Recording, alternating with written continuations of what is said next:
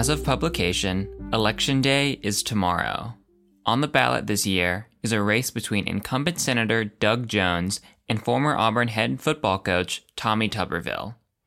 Last week, both Jones and Tuberville were invited to Auburn's campus by the college Republicans and college Democrats to host a forum with students. Jones showed up. Tuberville did not, citing a previous engagement. From the Auburn Plainsman, I'm Trice Brown. This week, I'll be handing over the show to Editor-in-Chief Jack West to talk about that forum and Jones's closing statement to moderate Alabamians. Stay with us.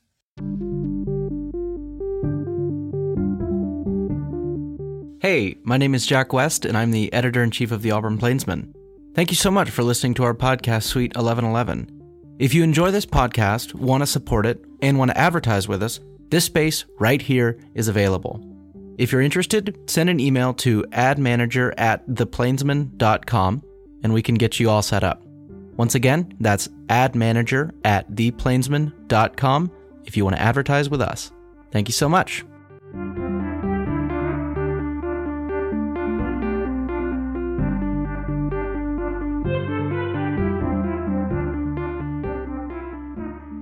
On a warm Wednesday night in October, with a hurricane barreling towards Alabama's coastline, an array of masked faces sat in a lecture hall in Mel, waiting for the senator. The hall is packed, by COVID standards at least.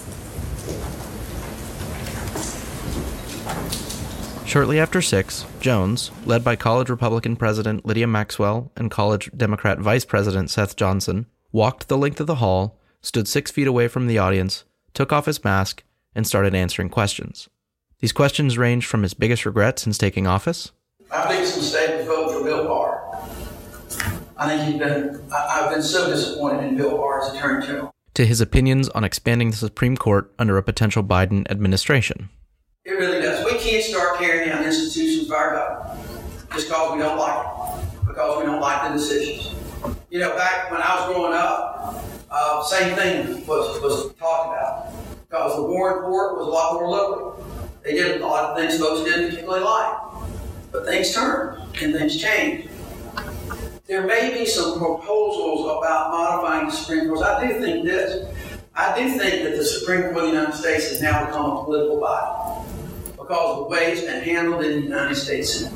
And that's unfortunate. I'm a lawyer, and I want to make sure that every time a litigant goes in front of any judge in this country, whether they are a district judge, whether they're an appellate judge, whether they're the United States Supreme Court, they're going to believe that they're going to get a fair shot.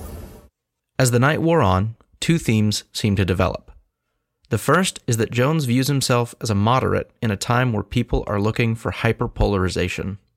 You'd be surprised that in Washington, D.C. in the Senate, it's not as partisan as you see.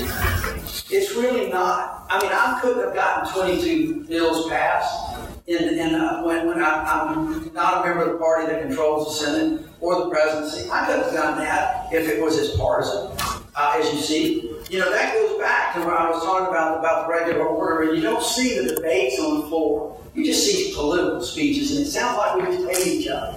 We don't. And there's a lot of work. It gets a lot more partisan when you get outside of D.C. When you come to Alabama, it gets more partisan. When you go to any other state, it becomes more partisan. And the reason I think that's the case is because those of us in D.C. that go back, they campaign and they talk a good game about bipartisanship, but at the end of the day, it's us versus them. In question after question, Jones seemed to take a middle route on getting rid of the filibuster. Look, let me give you a little bit of background. And one of the reasons I say that is because you're absolutely right that people change the rules to do things because somebody's done something to them. What we're seeing in this country with this bipartisanship, we're seeing a pendulum going from right to left, left to right, right to left, without anything in the middle. And it's the middle folks like me who really need to be there to get things done. On the potential conflict between farmers and the need to address climate change. It's one of the most frustrating things I see these days. And we see it in climate issues, we see it now with the pandemic issues. Folks, we have got to make sure that we trust our scientists. On foreign influence in American elections. But we have got have an administration that's dedicated to do it. And if you think I'm knocking the Trump administration, I am. I'm sorry. I am. We have got to have an administration who will stand up to Vladimir Putin, President Xi, and others to say this has got to stop. And on the tensions this summer between protesters and police officers. As he said, I prosecuted the 16th Street bombing that occurred in 1963. I work with law enforcement all over the state, and I'm a strong proponent of law enforcement, local law enforcement. Law enforcement used to be called peace officers, and they're there for their communities. They're there to protect your community. But I think law enforcement and others have to admit that we've got a problem throughout somewhere that we got to figure out what to do about it. But law enforcement is just a part of that. We've still got discrimination in housing, in jobs, in health care. It's just not the fearfulness of going out at night. Time after time, Jones had the opportunity to swing a partisan club or spin questions back to either talking points or empty rhetoric, but he didn't. Both the questions from the audience and the senator's responses were about solving problems within the confines of bipartisanship and existing government institutions. Perhaps the biggest two cultural issues in Alabama, gun control and abortion rights, didn't even come up in the students' questions. However, these have both been topics where Tuberville has repeatedly attacked Jones. Just like Joe Biden and Kamala Harris, Doug Jones supports late-term abortion, promotes gun-grabbing regulations, opposes the Mexican border wall, and believes that President Trump's tax cuts for working families should be repealed. Seemingly in response, Jones brought these issues up himself. I want to say a couple of things before I just really close, because it didn't come up. And I don't want to leave here for anybody in this room that's been watching television ads believe that I am for abortion up until birth. I'm not at all. It's not true. Period. It's a procedure that's rare. It's a medical procedure. It's an issue for families that they struggle with every day. I am not for that. I do believe in the dignity of women. And I think the abortion question is one that's going to become so politicized. And I believe that as I've heard, we can disagree on where to draw the line on some of those, but quite frankly, it ought to be the women who are, and their physicians who are drawing the lines on so many of those issues. But I don't want anybody to believe those damn commercials. Okay? That's number one. Number two, those of you who like to hunt, those of you who have firearms, I'm not going to take your guns. Okay? We had 8 years of Barack Obama and Joe Biden. Did anybody's gun get confiscated? No. We had 8 years of Bill Clinton. Anybody's gun get confiscated? No. Don't believe the ads, and I'm against guns.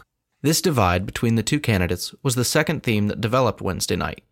However, it went largely unstated for most of the night. We'll be right back. Hey, this is Natalie Beckerink, managing editor of the Auburn Plainsman.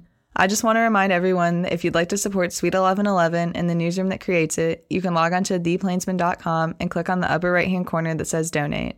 You'll be supporting over 125 years of local, editorially independent journalism right here in Auburn. Once again, that's theplainsman.com and click on the upper right-hand corner that says Donate. Thank you so much in advance, and now back to the show. As previously mentioned, the day before the forum, Tommy Tuberville declined the college Republicans' invitation, citing a previous engagement. It is worth noting that this is only the latest in a slew of examples of Tuberville refusing to appear on stage with or directly debate Jones. While Jones did bring up the fact that Tuberville wasn't there earlier in the forum, I am disappointed that Tommy Tuberville is not here because I think it's important. I've always believed it was important that people see candidates together, side by side, answering the same questions, talking about the same issues, not in just 30-second sound bites or 1-minute sound bites that you hear on television and a TV ad. It wasn't until the end that he really brought into focus the elephant who wasn't in the room. He's not talking to the media about it, and he doesn't respect you enough to come here tonight to talk about it. And that's wrong. He sent out a fundraiser after the presidential debate, said Americans deserve to see the candidates debate. See how they do under pressure. Take it away, Tommy.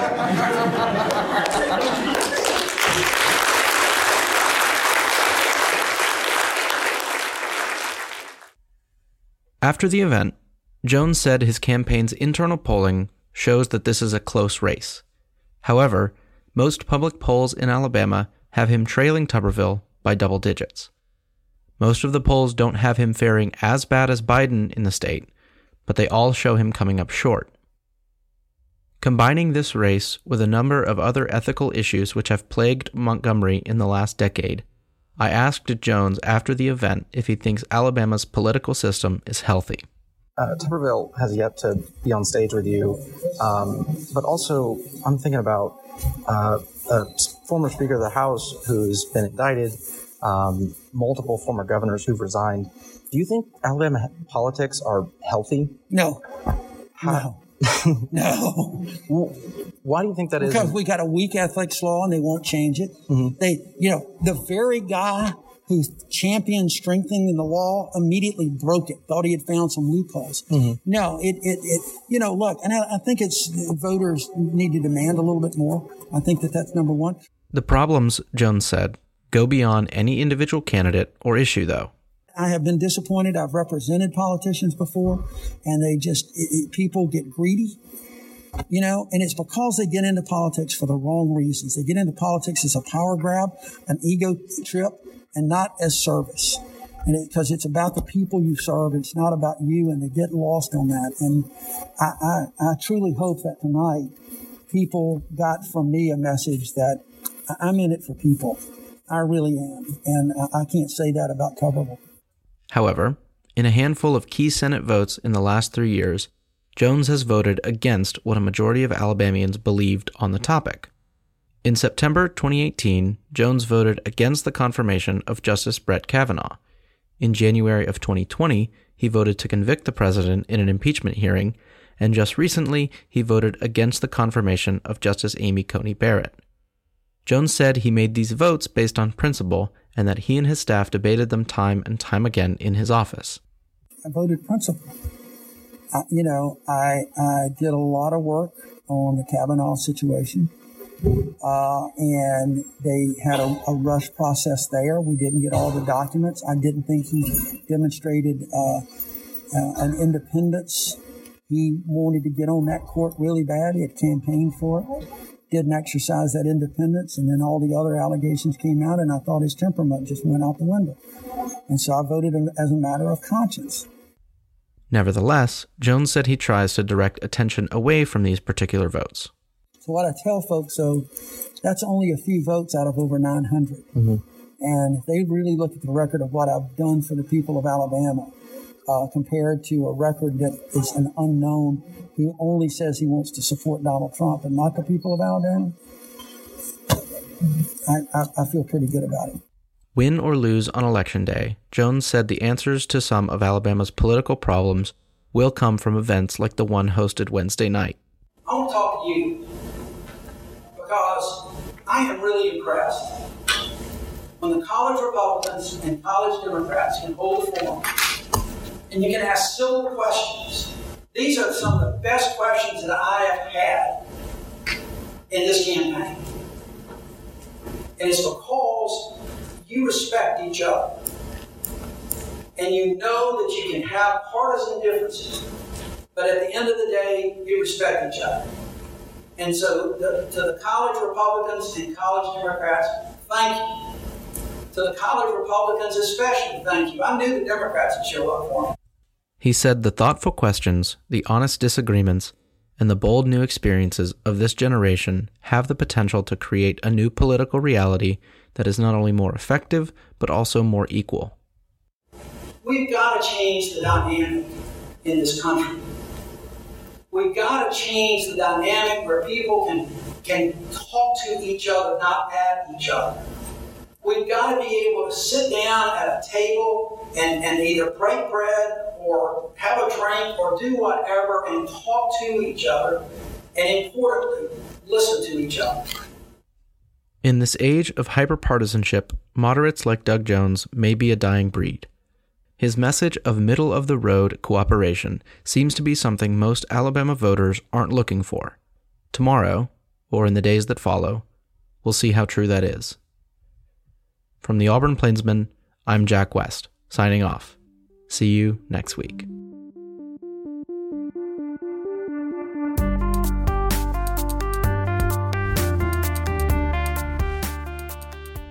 The Plainsman reached out to Tuberville's campaign to request an interview with him. As of publication, we have not received a response.